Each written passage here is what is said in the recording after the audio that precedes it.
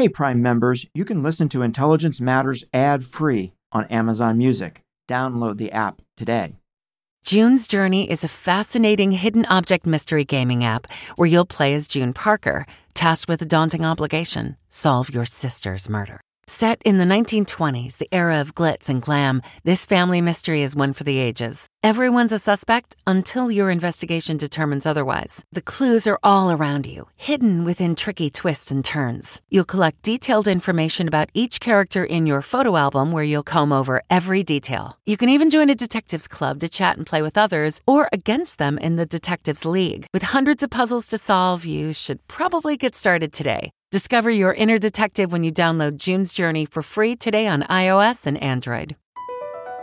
Across America, BP supports more than 275,000 jobs to keep energy flowing. Jobs like updating turbines at one of our Indiana wind farms and producing more oil and gas with fewer operational emissions in the Gulf of Mexico. It's and, not or. See what doing both means for energy nationwide at bp.com/investing in America. Andy McCreadis is the just-retired former Chief Operating Officer at the Central Intelligence Agency. Andy spent a career as a CIA analyst and leader of analysts. Andy joins me today for a conversation about his career and some of the key issues he faced during it. When I looked at sort of some of the WMD part of Iraq, that describes the trap. We had people who really knew an area very, very deeply, but maybe were unwilling to look left and right of that to say what other possibilities could there be. Now, in their defense, there was, from the previous Gulf War, we knew that Saddam was hiding, components for a nuclear program. We found it. We'll be right back with that discussion after a quick break. I'm Michael Morell, and this is Intelligence Matters.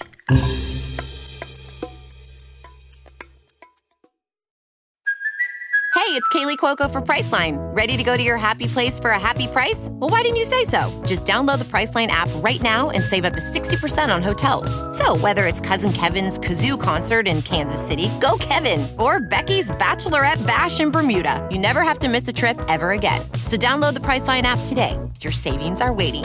Go to your happy place for a happy price. Go to your happy price, Priceline. Welding instructor Alex DeClaire knows firsthand how VR training platforms like ForgeFX can help meet the demand for skilled workers. Anywhere you go look, there's going to be a shortage of welders. VR training can help welding students learn the skills they need to begin and advance in their career. The beauty of virtual reality is it simulates that exact muscle memory that they need. Explore more stories like Alex's at meta.com/metaverseimpact.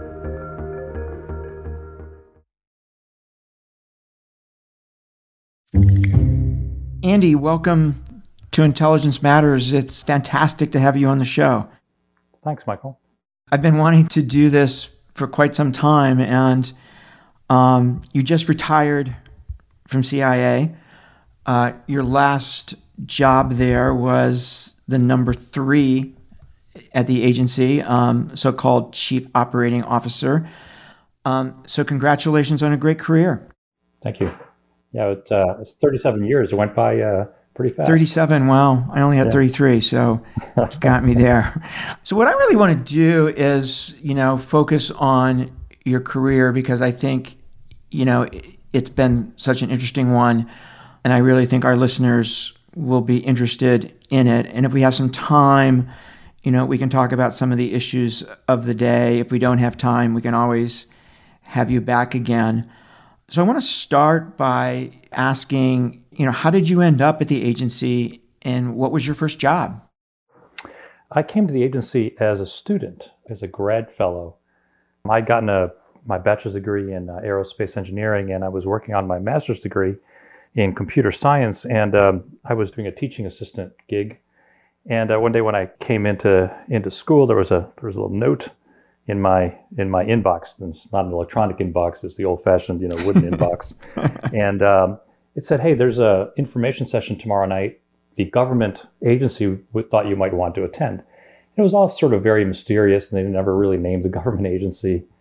And so I thought, okay, well, what the heck? So I went to the session, and it was like a 90-minute-ish information session. And it was probably 50 minutes before they actually uttered those three initials, CIA. It was a very different time period, mid-'80s. Yeah. Than today, we go out to universities and put a banner out. Yeah. Saying, here's our table, come talk to us. Yeah. So I came in as a student through CIA student programs, which, Michael, as you probably remember, is just a super way to get exposure to the agency, see if it's the right fit for you. They can also see if you're a good fit for them. And it's something that's been going on for decades, and it's going strong. So a great way to enter the agency. So after doing a time as a student over that summer, then I came back as a full-time employee. And what I did in my initial job was deploying computer systems to our field locations. And so that, again, this is sort of mid-'80s. So, cutting edge then compared to cutting edge today it's a little bit almost laughable, but these were some of the first computers that we were putting out in the field.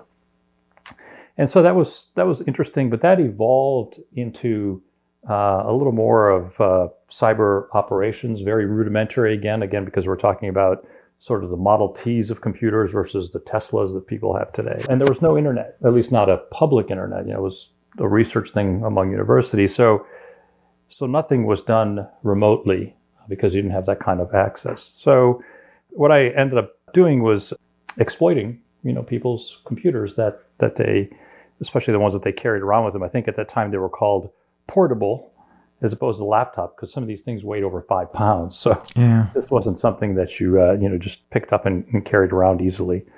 And as you imagine, this is you go places where people don't want you to be, and yet you take things they don't want you to have. So it was a really interesting time period and a couple of very interesting jobs as an introduction to the organization. So Andy, was there personal risk involved in what you were doing? Well, that's an interesting question. Yes, there was, but let me a little bit of context here. Well, let's call it risk with a little r compared to risk with a capital R, which you and I know officers at the agency take every day. Yeah. In dangerous locations, meeting with dangerous people, in war zones. So I want to make sure that we get this in the right context. Yes, there was some risk involved, because again, you were in places where people didn't want you to be, and clearly you were stealing information. So you had to be careful. In any of those kind of jobs, there's occasionally times when you have your heart beats a bit faster because you have a bit of a close call. And the interesting thing, Michael, is that at least for me, you don't think about it in the moment. You're just trying to get done what you got to get done. It isn't until afterwards that it sort of sinks in, like, oh my gosh, that was pretty close. I could have been in trouble if things had gone in a different way. So it's sometimes the nerves don't strike you till later. Right, for sure. So Andy, then you transitioned to being an analyst. Why the switch, and what kind of issues did you work on early in your analytic career? The switch, I spent my first 4 years at the agency doing what I just described. And it was really living out of a suitcase, which was fun and exciting at first, but after a while, it became more and more difficult. You would go to places that, I would tell people you typically wouldn't go to on vacation. And the way these worked at the time was there was a big whiteboard in the office, and you would come back from one assignment and you would look for your name on the board to figure out where you were going next. And sometimes you had a week, sometimes you had 2 weeks, other times you had 3 days. And so that's got to be sort of an intense rhythm. And I wanted to try something different. And I have, as I said at the top here, I have a engineering degree. And so I thought, maybe I should try to figure out where I can apply that more directly. And so I moved to do weapons analysis, and this was still the time of the Soviet Union. So it was weapons analysis of the Soviet Union, and in particular, it was Soviet space and their offensive space capabilities. And at that time, again, this is the late 80s, Soviets had a very robust space program. They had well over 100 satellites in space. Somewhere on the order of 70% of them were military, for military purposes. They were weaponizing space in many ways. Some people may remember they had copied the space shuttle and we're sort of preparing to launch that. I think they call it the Buran, which I think is snowstorm in Russian.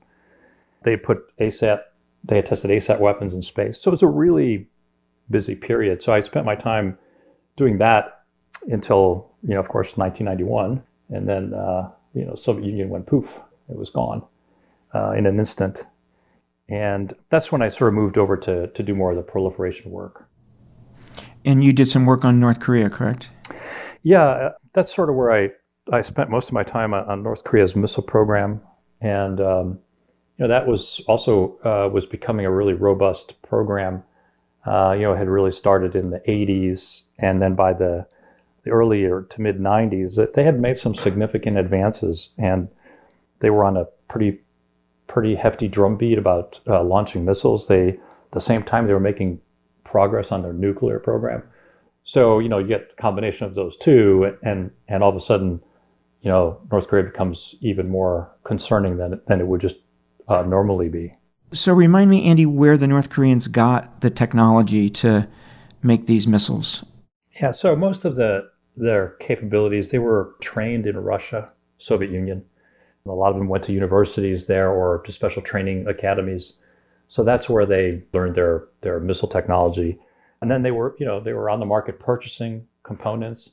If you took a look at many of their early missiles, you'd see their Soviet heritage. And so that's primarily the places where they went. And then certainly after the dissolution of the Soviet Union, there was that issue where there were Soviet scientists basically for hire, sort of looking for work. And the North Koreans took advantage of some of those opportunities and brought Russian missile and nuclear engineers into North Korea to further advance their programs. So if I remember correctly, it was during this time that you first met somebody that you and I both admire very much, George Tenet, who was the deputy director of CIA and then the director of CIA. Is that right? Right. Yeah, I met him. He was the deputy when I met him. And what did you think of him? He's a bigger than life character. Yeah. So once when this briefing got scheduled to talk to him about some North Korea issues, so it's a big deal, right? To sit down and spend time with the deputy director or the director of CIA for that matter, of course.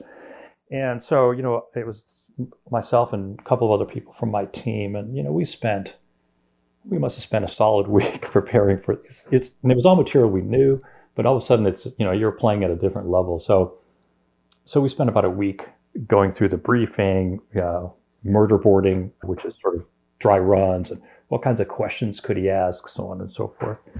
So we had the briefing, and it went fine. And then as we finished, George pointed at me and said, "Can you stay back?" And so you're not really sure what that is the first time. Good or bad, right? It could be good or bad. It's like the teacher saying, "Hold on." And so, everyone left the room, and he's Michael, as you know, and everybody who's met him knows he's a very warm, cordial person. So he looks at me and he just stares at me for a second. And then he says to me, "Τι νομίζεις," which is Greek for "what do you think?" And so it's like, okay, I didn't prepare for this question. All right. So it was both asking me what I thought about the discussion, because it was a bit of a controversial issue we were talking about. But it was also, like a quick test of my Greek to make sure that, that's that you were for real. That was for real. That you were a real Greek. And that I passed, yeah. So, George, like I said, just such a warm and disarming guy. I mean, I could just digress for one moment, Michael. I had him come back in. This was a few years ago, and to talk about something, and we went to the cafeteria to have lunch because we wanted to go to cafeteria. And as we were sitting there, two of the people that work in the cafeteria that had been there forever came out to say hello to him. And so I think that gives you a sense for how George connects with people of all types. I found him to be really intuitive, clearly very smart. He asked hard questions, but they were fair questions. And the nub of the questions always sort of cuts the heart of what the issue was. They weren't, superfluous questions. And as you probably know, Michael, he's very strategic in his thinking. You can tell he's piecing things together. And then I guess maybe lastly, especially when you first get to know him, I had the sense that he was not only assessing what I said, but he was assessing me. in the sense of, does this guy know what he's talking about? Is he comfortable with what he's saying? Is he just reading a script? All those other factors that go into trust building, I guess. And for those listeners who don't know, George is Greek, and he's very proud of his Greek heritage, hence the story that you just told. So Andy, I think you soon become a manager of analysts on missiles and nuclear issues, and then you have the sort of out-of-body experience where you become an executive assistant for John McLaughlin, who's then the deputy director, to George Tenet, who is by that time director. And I want to sort of ask you, what does an executive assistant do for a senior agency officer? What was the day-to-day like, and what did you learn in that experience? It was a fascinating job. In some ways, you become a little bit of the alter ego for the person that you're working for, trying to, put yourself in their shoes to try to understand what is it that they need, when do they need it. So you become a bit of a filter. You're sometimes the front door for people that need to, that need to see your principal, whoever that person is. You're also an organizer, because as you know from those jobs, Michael, it's a fire hose. Yeah. And so you end up spending a lot of time doing triage and trying to understand, of all these important things, which things rise to the top, and what do I have to make sure that my principal sees? In this case, it was John McLaughlin. And, it's a tricky thing because you also have to figure out when to show him things, or her. Because, showing something to him 2 weeks early, it's going to get lost and forgotten. If you show it to him the day after, well, clearly you missed the boat. So it's sort of trying to get that timing right, and also trying to really understand how he or she thinks and works. People work differently.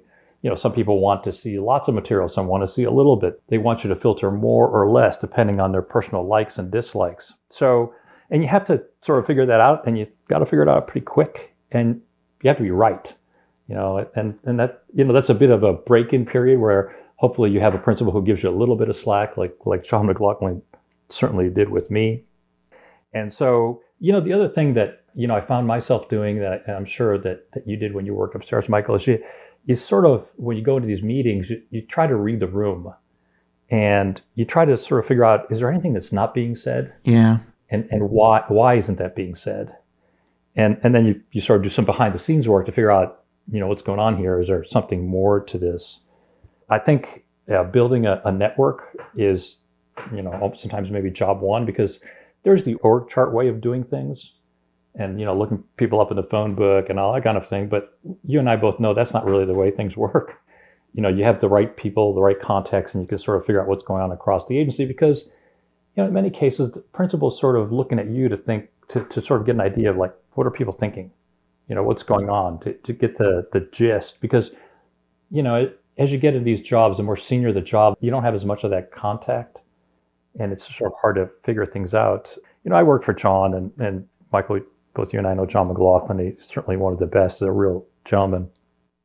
He told me, his words of advice to me when I started were, Andy, I just want to tell you that you have one thing that you should remember above all else.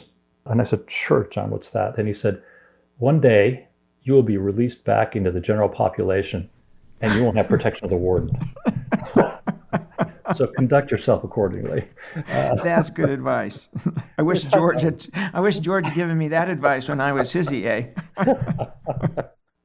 Now, of course, I was going to say a lot of this got put to the test on 9/11, because I was up there working for John on 9/11, and he was in a VTC, a video conference in another room, and after the first plane struck, we were like, "What was that an accident? What happened?" Right. And then the second plane struck, and it was like, okay, well, now we know it's not an accident. So, I had to go to another room down the hall and find him, and people were already beginning to talk about it. And then I saw the monumental decisions that they had to make, George and John, right then and there. There was no time to, let's have a meeting to discuss. Do we evacuate the building? Who do we tell that has to stay? Do we leave the 7th floor, which we did, because that's the most vulnerable place you can be, right on the top floor of the building. And so some of those things that I sort of learned along the way in the networks became hugely valuable, because at that point you're just, you're acting on instinct and you're calling and talking to people. There's no time to sort of start flipping through phone books or, figure out, well, who's the chief of that or who's the deputy over here or there. All right. We're going to take a quick break, and we're going to be right back with more of our discussion with Andy Makritis.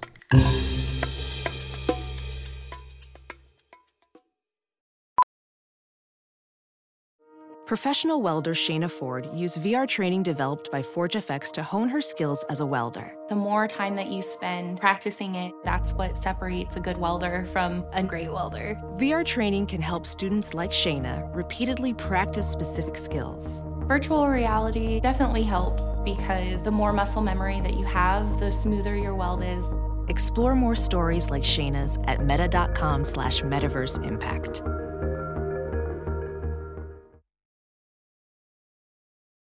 I normally find bras to be so uncomfortable and constricting, but Skims has changed that. You know I love Skims underwear, so I finally tried their bras, and Skims has delivered again.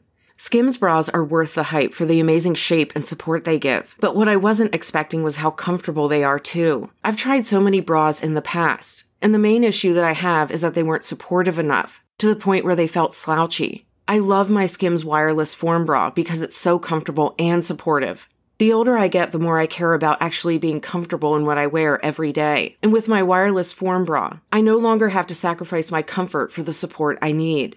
Shop Skims bras at skims.com, now available in 62 sizes, 30A to 46H. Plus, get free shipping on all orders over $75. If you haven't yet, be sure to let them know we sent you. After you place your order, select podcast in the survey and select our show in the drop-down menu that follows.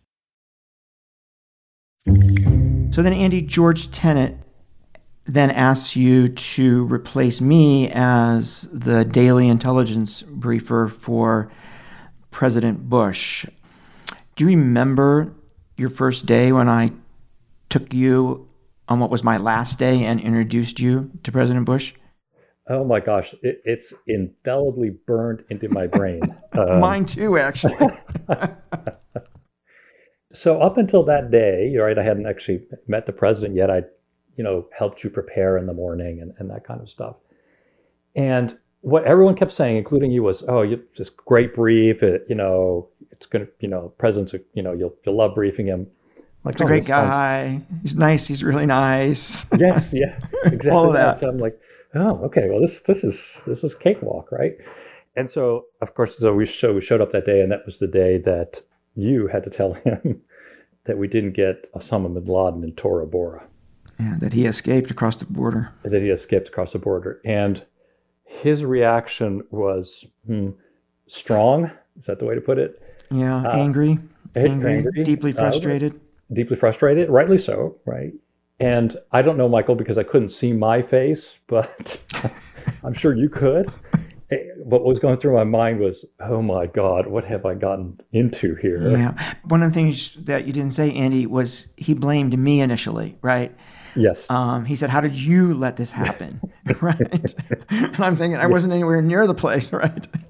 What are you going to do about this, right? And he meant you, right, in the much broader term. But no, he shot the messenger. I remember that, and I was thinking, oh my God, I'm going to be collateral here somewhere. So what were your impressions of him? You briefed him for a couple of years. What were your impressions of him? Look, I thought, first of all, once you spend time, you realize, like, okay, I understand now how you got to become president. Much like George, he asked really good questions. And you could tell that he was piecing together a puzzle of, what actions am I going to take? He's got the input from the intelligence community, but he also has lots of other, people talking to him, some people calling him personally, foreign leaders telling him things. So, I found him to be pretty astute as he was weighing these things out, because you could sort of, even if sometimes he didn't say it, you could sort of see what, he was wrestling with. In the whole time, 3 years that I did that job, the most difficult day, Michael, was that first morning. And the rest of the time we had, we were in Afghanistan, there was Iraq WMD, all that, and the president was very gracious. I mean, we would spend almost an hour a day in the briefing, So it's from 8 to 9.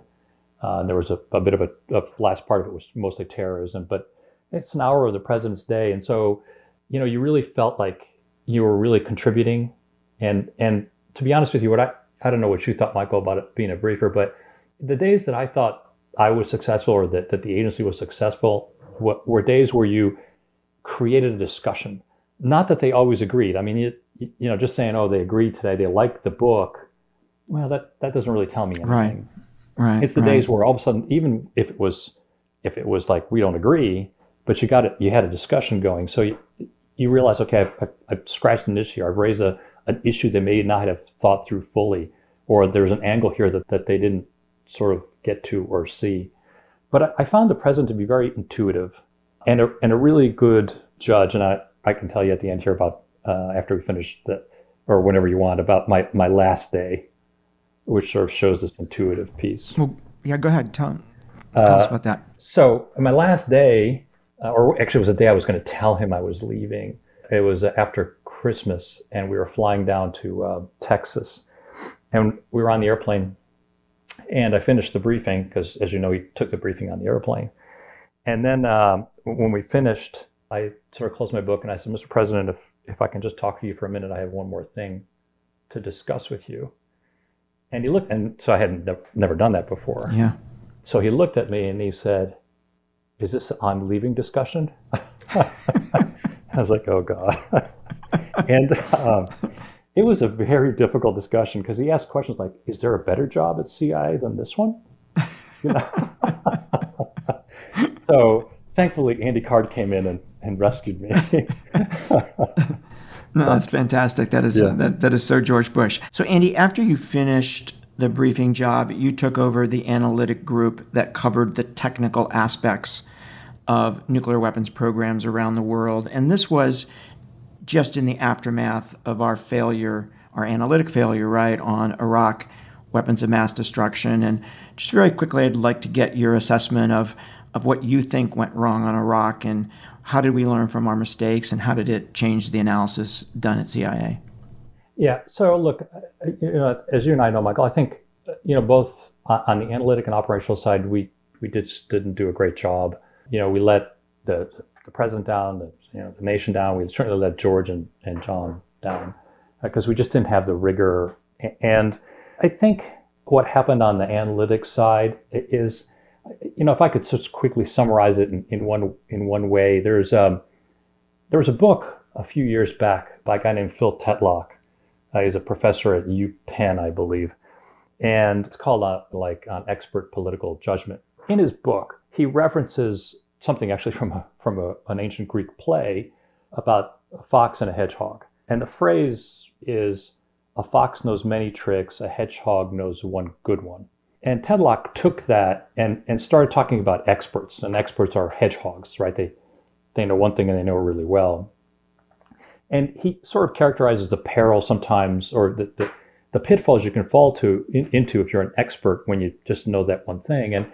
And when I looked at sort of some of the WMD part of Iraq, that describes the trap. We had people who really knew an area very, very deeply, but maybe we're unwilling to look left and right of that to say what other possibilities could there be. Now, in their defense, that there was, from the previous Gulf War, we knew that Saddam was hiding, components for a nuclear program. We found it. And so this is a little bit like, you see in the courtroom dramas where the judge says to the jury, disregard what you just heard. And of course, the jury can't. And so you've got that past history in these people's minds. And then it's easy to begin to fit everything into that picture without listening to the foxes, let's say, who are saying, there's other possibilities here. And so I think that's what really happened. That's a great way to think about it. What changed, of course, post the Iraq WMD was, really starting to take a look at how do we do analysis? How do we make sure we look at all the alternatives? How do we build that in to how people do analysis as opposed to an afterthought or a nice to have? Let's make that a requirement for all the major issues that we're following. Look at, and there are various, they're called structured analytic techniques, and there's a lot of them, and you can apply them, depending on whatever issue you're working, so that you begin to paint the full picture. It doesn't mean you're going to be right, but at least you have, created the envelope in which you think we're, the situation that we're in. And so I think that's the big change. And I think the work that comes out of the agency is significantly better because of those changes. Yeah, I agree. I agree 100% with that. We're going to take another quick break. We'll be right back with more Intelligence Matters. Stay with us. A new year is a new chance to focus on you. You're probably already picturing yourself struggling at the gym, but not all self-help has to mean suffering. Squeeze.com is making it easier than ever to elevate your wellness by delivering a juice cleanse right to your doorstep. It's the easiest juice cleanse you'll ever do that may aid in weight loss, eliminating bloating, clearing your skin, boosting your energy levels, improving sleep, and breaking bad eating habits. Meet all your health goals from the comfort of your home. Get free same-day local delivery or fast free delivery nationwide with code WONDERY today at squeezed.com. Catch every episode of 60 Minutes, America's most watched news magazine show, as a podcast. Hear in-depth investigations across politics, news, and entertainment on your schedule. Listen to 60 Minutes ad-free on Wondery Plus. So, Andy, one of the issues that followed Iraq by just a few years was, and you were involved in this, was what we thought was the discovery of a clandestine nuclear power plant in Syria. And I'm wondering, how tough was it to convince the White House that we had this right, that this was a covert nuclear reactor, when we got Iraq so wrong just a few years earlier? Yeah, so, the first reaction was exactly what you described. Well, you were wrong about Iraq. Why are you confident you're right about this? Now, so this is you're right, just a few years after, but I think one of the big differences is in those few years, the Directorate of Intelligence, now the Director of Analysis, put a lot more rigor into the things we just discussed. And so we did one of the most thorough scrubs that I've certainly ever participated in or seen, of looking at all the possibilities. So this building was out in the eastern desert in Syria, near a place called Dar Zar, and near the Euphrates. Nothing out there. The building was built in a wadi and a depression, so you couldn't actually see it from the road. Not much of a road, and so you got a construction of a building, and by the time we'd actually seen the building, it had what we call curtain walls, but the building looked pretty innocuous. And actually looking at it, if I looked at it today, it looks like a data center. It's got the same kind of construction with very few windows. It's that kind of look to it. Now, of course, it was a bit suspicious. There was no power. I'm going, what kind of plant are you building with no power to it? There was a pump house being built down near the river, the Euphrates, clearly to run water back and forth. And so you start to think cooling right away. And then we were able to acquire photos of the inside. And as soon as the nuclear analysts that worked for me saw that, they said, this is Yongbyon. Yongbyon, for your listeners, is the North Korean nuclear facility. And so, we put all that together, and I think we were able to make a compelling case, but it all sort of rested on the fact that we had done all that work in the intervening couple of years to bring that rigor that we just discussed into the analysis. Yeah, I should tell my listeners that CIA actually produced a video of all of this analysis and put it out publicly when President Bush announced, what we had found, and after the Israelis had actually destroyed the reactor. And they can actually go to the internet and Google CIA presentation on Syrian nuclear reactor, and they can actually look at a piece of CIA analysis, which is a pretty rare thing. So, Andy, then you had a variety of senior leadership posts, most involving analysis of weapons work and then the CIA's own science and technology programs. But one of the assignments you had as a senior officer was running, not a technical office, but a regional office, actually the Office of Asian and Latin American Analysis. And I just wondered how different it was managing political analysts and leadership analysts and economists compared to scientists and engineers. That's a great question. There's one really, at least what I took away was one really important distinction between them, and it's because of the kind of work they do. So when I ran the Asia Pacific, Latin America, Africa office, as you mentioned, as political scientists, economists, leadership analysts, they deal with ambiguity in a much better way than engineers. Right? Engineers are driven to solve for the answer, right? And if there's ambiguity, they'll put in a safety factor or whatever the case is, but they're driven to solve because most engineering problems are solvable, right? Unfortunately for, political analysts, sometimes those are not solvable problems. So they need to get comfortable with living in a world of ambiguity, which engineers hate, right? So you just get a stark difference between the two of them when you talk to them, because like I said, engineers will give you an answer that can be very literal sometimes, and so sometimes you got to be careful about what questions you're asking them. On the other side, with the sort of the regional analysts, they can be more broad, and they can give you a broader set of answers, but oftentimes they don't give you the answer. That's what struck me the most from managing these two. And so, when I went back from the Asia office back to run the technical office, I sort of talked to my engineers and I said, you guys got to get a little more comfortable with ambiguity because I've just watched how that works. And it's important because we're not going to have the answers to all these questions. And it's a very difficult transition for someone who's used to just doing the math.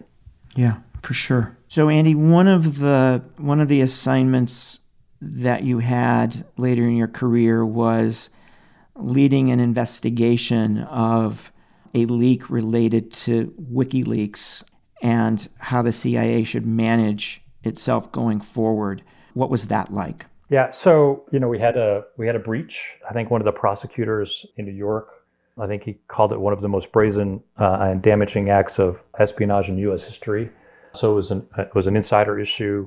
A significant amount of material was taken out of the agency, and so there was two parts to this. There was the who did it. And that was sort of the purview of the counterintelligence folks and the FBI because it's a crime. And then there was what happened, how did it happen, and how do we make sure it doesn't happen again part. And that's sort of the part that fell to the group of people that I was leading. It's sort of a human nature issue, right? We get pressed for doing things quickly. And so we began to take shortcuts. And not only does people in the agency do this, but people in general do this. They just for expediency's sake, they'll make things easier on themselves. And for an organization that's supposed to be, careful to not do that, we fell into that trap. So by doing so, we made it a lot easier for someone who had ill intent to get a lot of material because not all the watertight doors were closed, a variety of things that happened. For the longest time, we operated on this, we have a moat and a drawbridge. And once the drawbridge is down, you get over the moat, you're in the castle. And that's really not the way anything operates today. If you take a look at the world of cybersecurity, it's a zero trust where, they're inspecting you at every moment, not you physically, but every time you query for information. So it's moving in that direction. What I'm happy to say is that, in the sort of several years since that time, huge progress has been made, I think, at the agency to really make sure we lock down and secure our systems, to be able to do things quickly and securely. It's not a trade. And I think for a while there, we were looking at it as a trade. We can get it done fast, but we have to take shortcuts. Well, that doesn't work. So I think learning how to operate in a secure way and still getting the mission critical things done is important. Let's face it, the organization where the information came was so pressed because there were so many demands on their time, they sort of felt like they were in a corner, and there were ways around this. And I think the systems and the changes that the agency has made since then have really helped make this a much more secure environment while still getting the job done. Yeah. So Andy, finally, you end up as the agency's chief operating officer, the so-called coup. Which is, private organizations don't call it the coup, they call it the COO. I just thought I'd mention that. So what does the coup do at CIA? So look, it's a huge range, right? It's everything, and Michael, you know this really well. It's everything from the strategic, budget, what are the future tech needs of the agency, the future of the workforce, what's the strategic plan? What are the impediments to getting things done? All the way down to the, what's going on with parking, which is always the bane of and space. and the next thing I was going to say, space inside the building. People are always jockeying for position. So or issues with the cafeteria. So one of the people that used to have the job told me it was like being the mayor of a big city. That's a great way to put it. Yeah, I guess so. You're confronted with the full range of, let's think about the budget in 5 years to, how do we speed up service in the cafeteria? It's a jack of all trades job. And, you got to be able to, as you know, Michael, move from topic to topic to topic to topic and not let especially for an analyst, not let your instincts to just go deep on everything, take over, right? Because you don't have the time. Yeah. So let me ask about COVID, which perhaps was the biggest issue that you had to deal with when you were the chief operating officer. Yeah. So, March 2020, this is another thing I remember pretty vividly. I remember it was Friday the 13th, if I'm correct. And, I started feeling like you were sitting on the beach and there was this big wave coming at you. And you started to realize that's a lot bigger than it looks. And I'm not going to be able to get out of the way. And so, Gina Haspel and Vaughn Bishop, the director and the deputy at the time, we got together and that, they gave me a lot of running room and said, just do what it takes to make sure that we can operate and we keep the place safe. So, we convened a bunch of meetings. We cut the workforce in half, alternated weeks because of course we couldn't work from home. So in order to keep that, social distancing piece in a building that, as you just referenced, it was already full space-wise, we had to do some extraordinary things. We had to go out and we had a company out in California make masks for us because, as you remember, masks were in short supply. We had put hand sanitizers everywhere. And there were so many unknowns. We weren't sure if you could get it off a desk or, where you could get it. And so trying to keep the workforce safe because we couldn't close.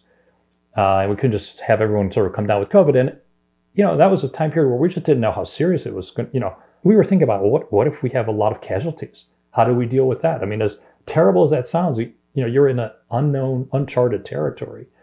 And so this was a huge team effort. Michael, you know this, nobody does crisis better than CIA.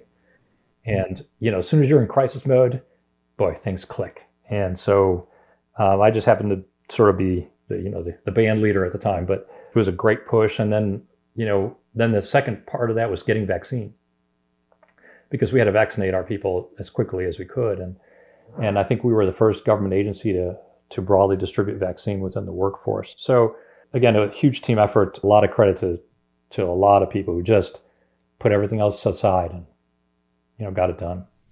And I know, Andy, that you created a business analytics unit for the first time at CI, and I know that played a huge role in managing COVID as well. Yeah, it sure did. And it was, a little bit of stroke of luck. We set it up in 2019 because you sort of realized that we weren't getting consistent business data. How many people here, how many people work here, those kind of questions.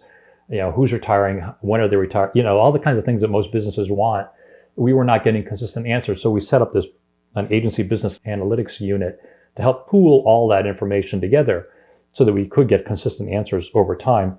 And my God, being able to do that, have that set up and have it running for almost a year before COVID allowed us to, determine where people were, who was in the building. Contact tracing was magical, and that was all because of the work that business analytics had done, the tools they had developed. So it was a lot of good fortune because, again, we set that up in 2019, and no one was thinking how critical it would be when you have to manage a workforce that's facing a pandemic. Then there was the Afghan withdrawal. Andy, walk us through the role that you played there.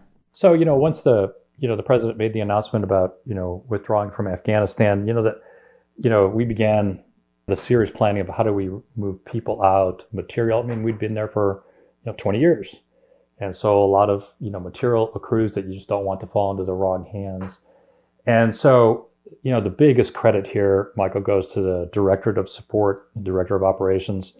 They did phenomenal work in making sure that we, had all the material tagged that we could get out, material we couldn't get out, we destroyed, making sure we had all our people safe, help get Afghans out of the country, My job was like, if there's a roadblock, tell me, I'll get it out of the way.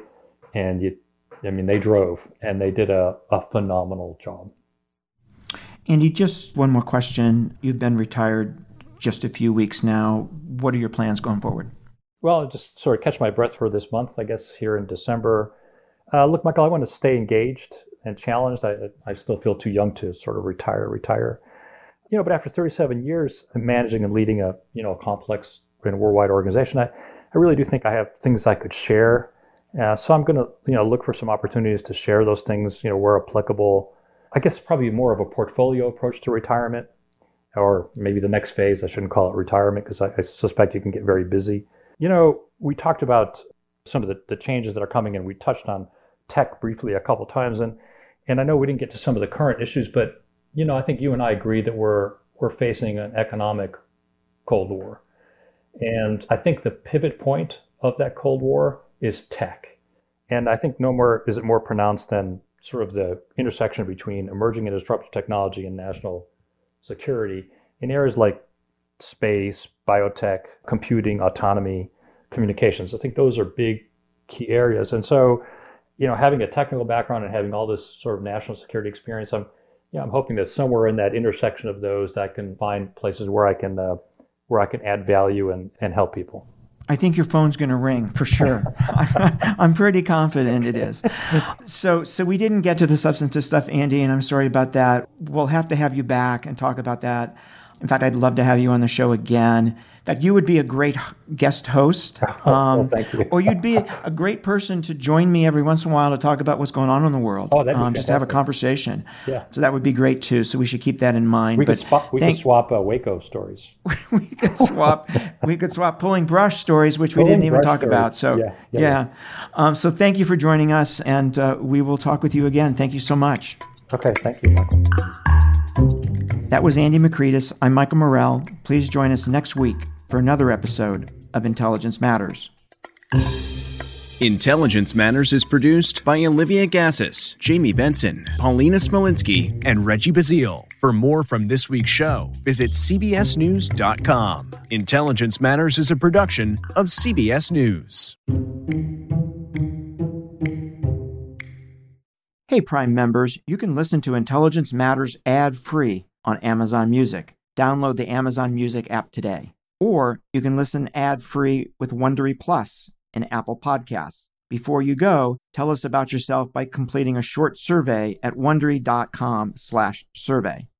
I'm CBS News correspondent Major Garrett, host of the podcast Agent of Betrayal, The Double Life of Robert Hanssen. During the Cold War, FBI agent Robert Hanssen traded classified secrets to the Kremlin in exchange for cash and jewels. In the podcast, you'll hear from Hanssen's closest friends, family members, victims, and colleagues for the most comprehensive telling of who Robert Hanssen really was. Binge the entire series now. Agent of Betrayal, The Double Life of Robert Hanssen is available on the Wondery app, Amazon Music, or wherever you get your podcasts.